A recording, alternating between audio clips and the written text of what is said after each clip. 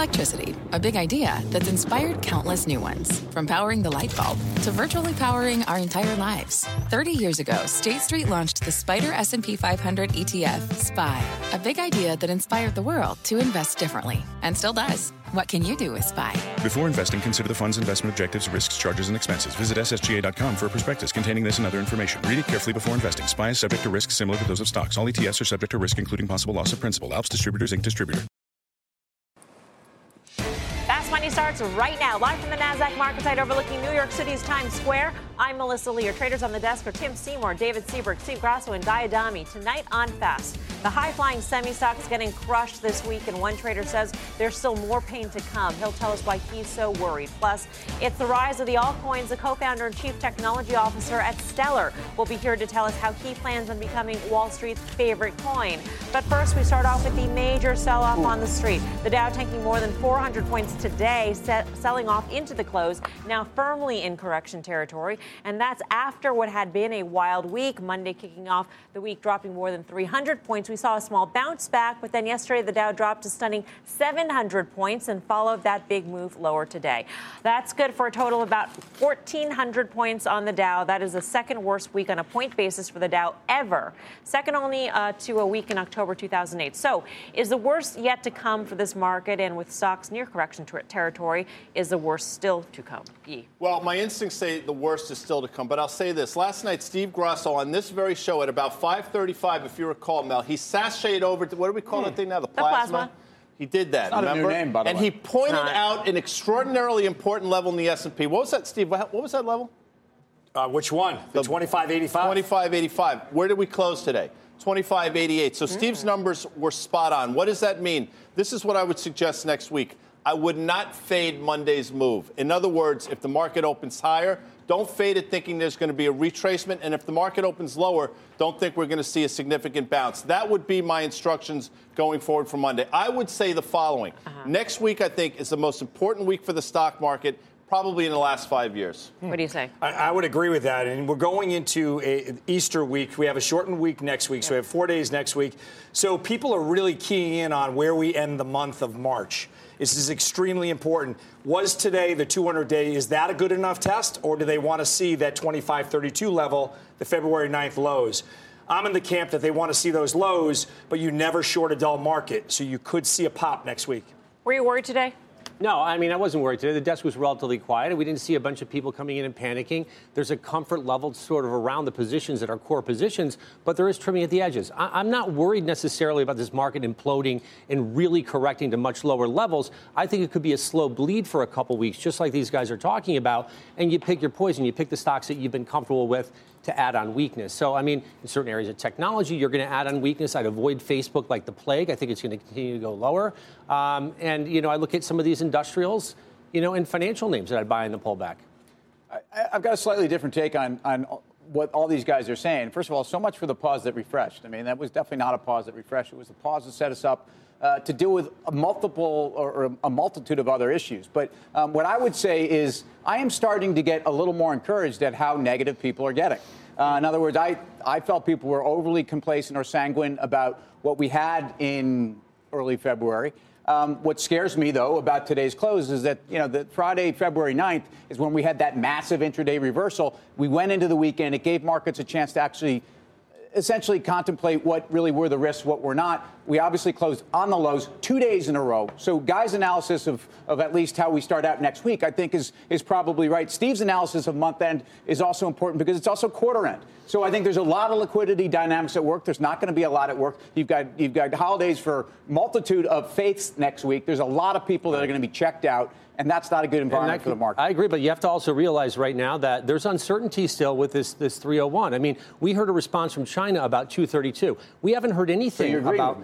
I'm agreeing with you, and I think that you have to add that into the calculations here. No one's heard a response from China. We haven't heard a response on 301 yet. We're going to hear something, and it could be a lot more drastic. I think so when I asked you if you were worried, and you said no, it sounds like you're worried. No. My point is that's why. Ago. No, I said I wasn't worried. I think the slow bleed lower, I think, will occur. Am I worried that we're going to crash, that we're going to go down another 10% in this market? Absolutely not worried about that. Today, the problem was everyone was pointing to the veto of the spending bill. That was the issue that the market was dealing with. You could pick your poison. Was it tariffs? Was it the veto of the spending bill? A pastiche of all of those things. Today it felt like it was definitely the veto of the spending bill. When President Trump came out, the market tried to rally, and then, to Tim's point, reversed.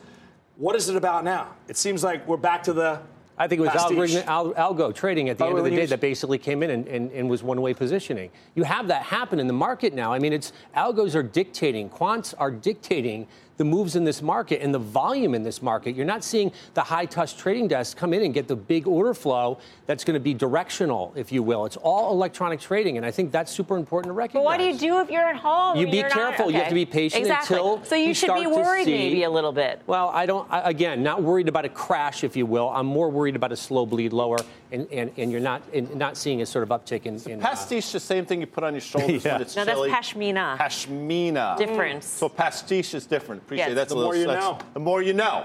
I'll give you the more you know. Okay. February 9th, I think, when all this stuff started to happen, I couldn't even spell tariff, let alone that being in the parlance of the marketplace. Nobody was talking about it. In my opinion, this happened long before this tariff talk. I think this is sort of one more thing on top of the fire, and I think Tim has pointed that out as well. But there's something else going on in the marketplace. I think a lot of it is the Fed's changing course. I think that's a big deal, and I'll say it again. There's something wrong with Deutsche Bank. Yes. There's absolutely something going on. If that was a U.S. bank, we'd talk about it every single night. And a lot of people have been pointing to the blowout in LIBOR OIS spreads as a sort of a canary in the coal mine, possibly. Yes, but I do think you're wise to bring that up. You brought this up. I think Deutsche Bank, though, could be one-off. Deutsche Bank is going through a painful restructuring.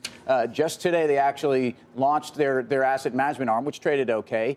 They're in the process of cutting what's supposed to be over $1 billion in expenses this year. They're not going to do it. They told us that a couple days ago. So the stock keeps running into issues, which include the ECB. So if you look at European financials, though, vis-a-vis U.S. financials, by the way, XLF with a terrible week, European financials are lockstep. In other words, they're both down about 1% to 2% on the year. So I don't think that Europe is worse off, and I think on the upside, Europe is better off. That's my view. How would you think of positioning come Monday? So if you're looking at the way we closed, I think we closed weak technically. I do think that you want to see this sell-off last a little bit longer.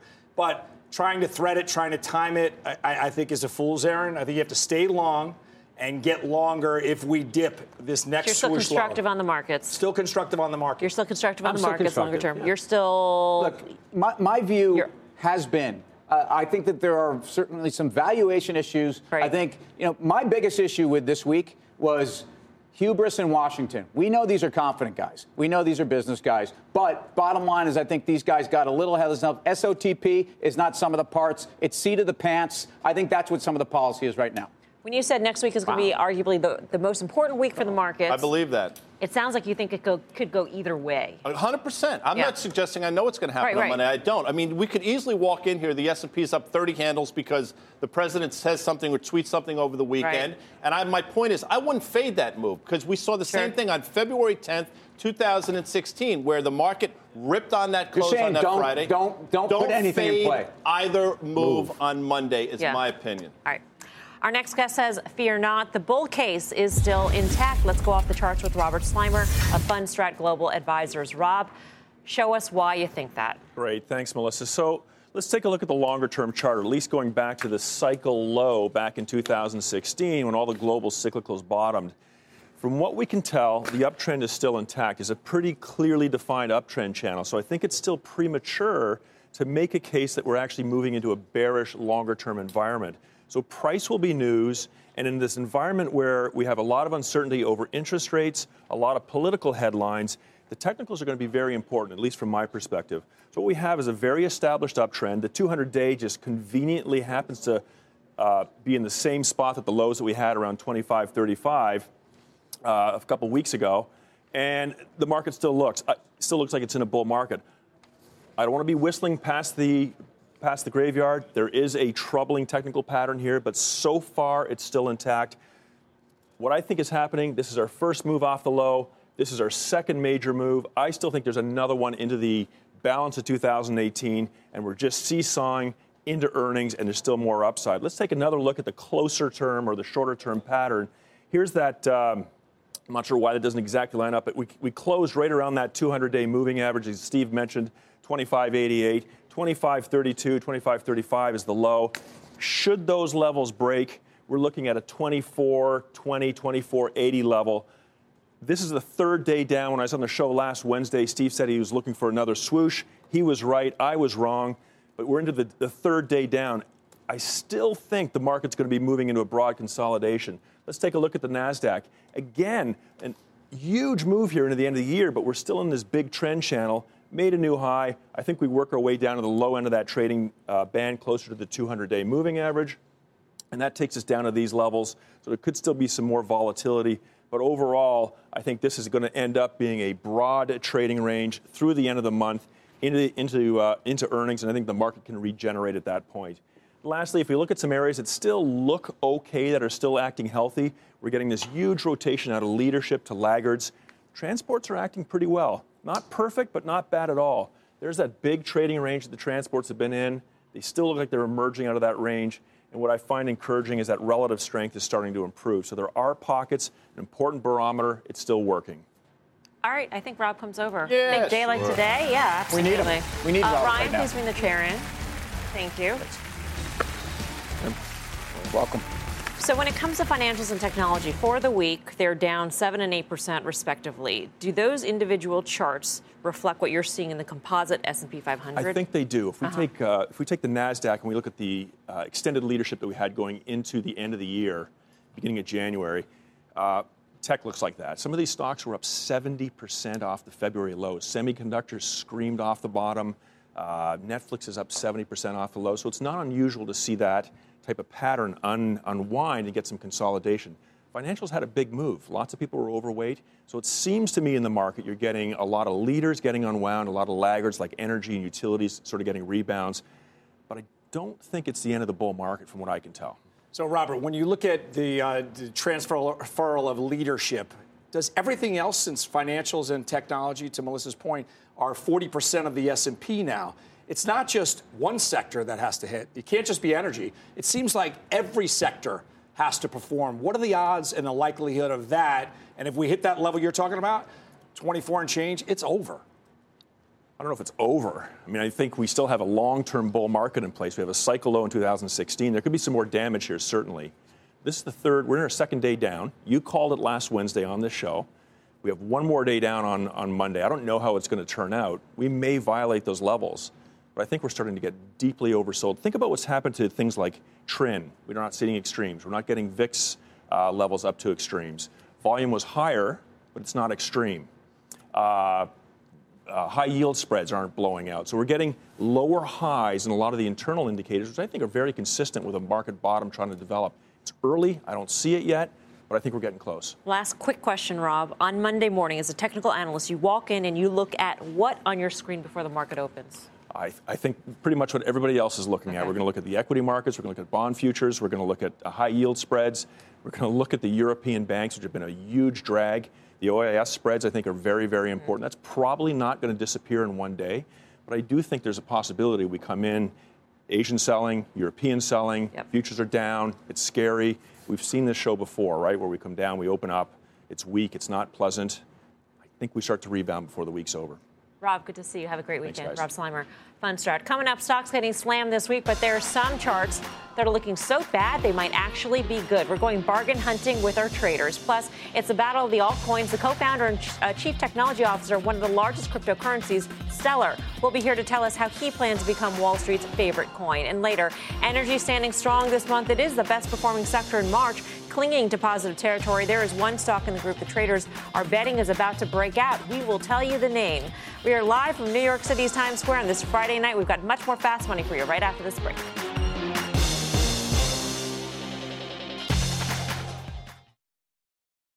Welcome back to Fast Money. Stocks getting slammed this week, and the S&P 500 is now just 0.5% away from correction territory. Let's get to Bob Pisani at the NYSE for more. Hi, Bob.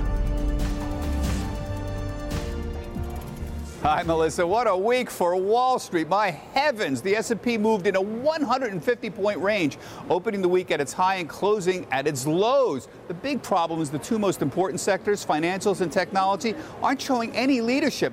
Both sectors were down nearly 7% in the last 5 days. Together, they're 40% of the S&P 500. If they're weak, there's no way the market can significantly advance. Tech stocks were hit especially hard. Facebook was down 14%. Social media is in the midst of an existential crisis right now. All the other FANG stocks, they were down notably as well, with Amazon down over 4%, Alphabet down over 9%. The weakness in bank stocks was in the biggest names as well. So Morgan Stanley, Bank of America, KeyCorp, PNC Financial, all down 7 to 9%. These stocks are now sitting right near the lows for the year that they also saw in February. Energy and utilities led the charge this week, okay, but they're such a small part of the S&P 500 that they can't really move the overall index. So why the volatility? Trade protectionism is a threat to earnings growth. It's the main driver of the stock market. Earnings are expected to increase about 20% this year. That's a lot. So even a modest threat is enough to cause a lot of volatility, and that's what we got this week. Back to you, Melissa. All right. Thank you very much, Bob Pisani. So there are some charts out there that look so bad, they might be a good buying opportunity. So we've asked the traders to come up with their charts. Tim? Yeah, my chart is XLF. And so what Bob talked about, what we've talked about already on the show, is just how the financials got drubbed. In fact, from that Fed moment to now, we're down about 7% on the XLF. It's extraordinary move, down about 8.75%. So within a whisker of correction time. And yet the financials, to me, are the best suited, best balance sheets. They've never been better, arguably. There's a lot of improvement in LIBOR. So the low end of the curve, where I think they have enormous operating leverage. Look, I don't care about the level of the yield curve. I really don't. Not here. And if this economy is worried about overheating from inflation, you want to own the banks. This was a tough week. As a person who says Deutsche Bank might be something to watch, Guy. Yes. Did you like this chart, Tim's chart? I think U.S. banks, to Tim's point, I mean, they're probably in the best shape they've ever been in terms of capitalization, in terms of the balance sheet. So I'm with Tim. The only bugaboo, and Steve points this out, if the market goes down, 70% of the underlying stocks go down as well. They'll get dragged down with the rest of them. But in terms of fundamentals, in terms of valuations, they make a lot of sense. You like BAC? Yeah, without question. It's in the same theme as Timmy. You look at February 9th, you have a lot of double bottoms that you're looking at in the charts, whether it's the XLF, whether it's JP Morgan. So the whole subsector works. Bank of America, 29.13 was your level from February 9th. It breached it just slightly. I'm looking for a bounce, but the overall market has to bounce for these to work. So BAC in particular, you asking me on? No. So my pick is Google. I mean, look, I think the chart is ugly. It's been a lagger. I think this is a name where money, if you see a bounce in that sector, if we do, this would be one I think that maybe gains a little bit of leadership, given the fact that money, incremental dollars may go into it versus a Facebook. They're immune a little bit from the standpoint of, I know there's the EU tax that people are sort of concerned about, but ultimately you don't have choices when it comes down to search. And I look at it and say, Facebook, you have a choice. If you want to be on their social platform, you can go to other mechanisms. So I'd say Google. Guy, your chart, please. General Motors, Melissa. And I'll tell you, I mean, in terms of valuation, trading at basically 30% of the valuation of the broader market. It's trading at a discount to Ford. And listen, I'm not suggesting it should be trading at a market multiple, but 5.5 times forward earnings is ridiculous. It's round trip the move from July from 35 to 45 back to 35. I think just in terms of getting a decent valuation, this should be a $42 stock. I mean, you went with the ugliest chart. Ugly. You said ugly go chart. Ugly early. That's a motto. Go ugly or go home. Chart. Yeah, I've heard. So, anyway. All right. Speaking of bad charts, if you're holding one, we're going to tell you how you can fix the trade and cut your losses. That is later this hour. I'm Melissa Lee. You're watching Fast Money on CNBC, First in Business Worldwide. In the meantime, here's what else is coming up on Fast. That's what happened to the chip stocks this week. And one trader says it's about to get a lot worse. He'll explain why. Plus, fly me to the moon. It's a race to the moon for the largest altcoins. And the co-founder of Stellar will tell us what's going to turbocharge his coin. Much more Fast Money right after this. Welcome back to Fast Money. Controversy in one of the world's largest cryptocurrency exchanges is dragging down Bitcoin this week. Reports surfacing that Binance has been operating without a license and regulators in Japan may shut it down. Binance CEO initially debunking those reports via Twitter, but now Binance has announced that it is planning to open an office in the country of Malta. The uncertainty putting the crypto universe, though, on edge. So how safe is your crypto? Let's bring in the creator of Mt. Gox and co-founder of Stellar, Jed McCaleb. Jed, great to have you with us. Yeah, hi, great to be here. You obviously know a thing or two about how secure exchanges might be. So what's your advice for people out there? Yeah, I was only involved in the exchange space for a very brief period of time. I've been more focused on building actually these platforms. But you do have to be very careful. I mean, obviously this is a new, all this technology is new, and try to keep your money in the most reputable exchange. I don't really have that much advice about exchange stuff. But all right, let's move on to the platforms, because your history is basically that you co-founded Ripple and then you moved on to co-found Stellar because of certain differences in opinion, philosophy differences that you wanted to operate the platform on. So can you tell us what the key differences are between Ripple and Stellar? Because a lot of people think of these two as the preferred platforms for the financial services industry. Yeah, right. So what we're trying to build at Stellar is an internet-level protocol, and I think it's important that be done by a nonprofit entity. Like if you imagine the internet created by a for-profit company, we would just be in a very different world. And that's essentially what we're trying to do, is make it where payments works, how information works on the internet now, where everything's interoperable, you can send money to anywhere.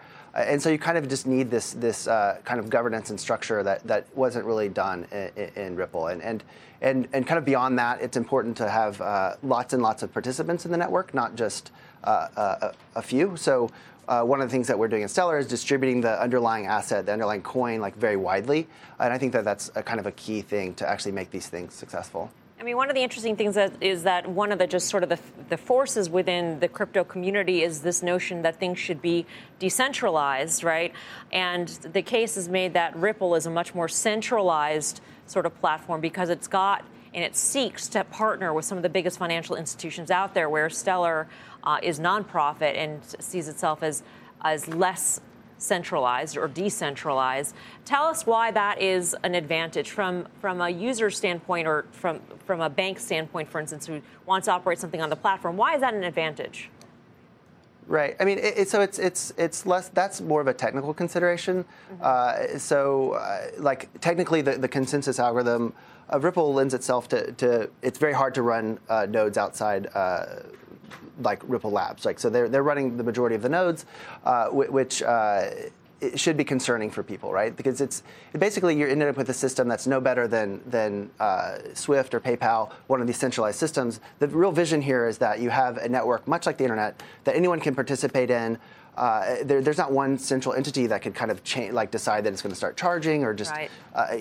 Start to that should be of utmost concern to people. Like this is the way that this thing can actually grow and reach ubiquity. Like the only other kind of network we've seen do that is the internet, and it's important that it is open. Like that's the key component and distributed. So, Jed, unfortunately, we're out of time today. We hope you'll come back to Fast Money. We'd love to hear from you again. Jed McCaleb, the co-founder of Stellar. Time for the final trade. Tim Seymour. Yeah, again, if you want, buy the banks. XLF to me is the place you want to go. Gives you the broadest exposure. Like that chart. 32. I'm a buyer basically of XLF here. I'd be a buyer as well, no question. Grasso. Thank America. Keith. THC, sister. All right, stay tuned. Options action is up right after this break.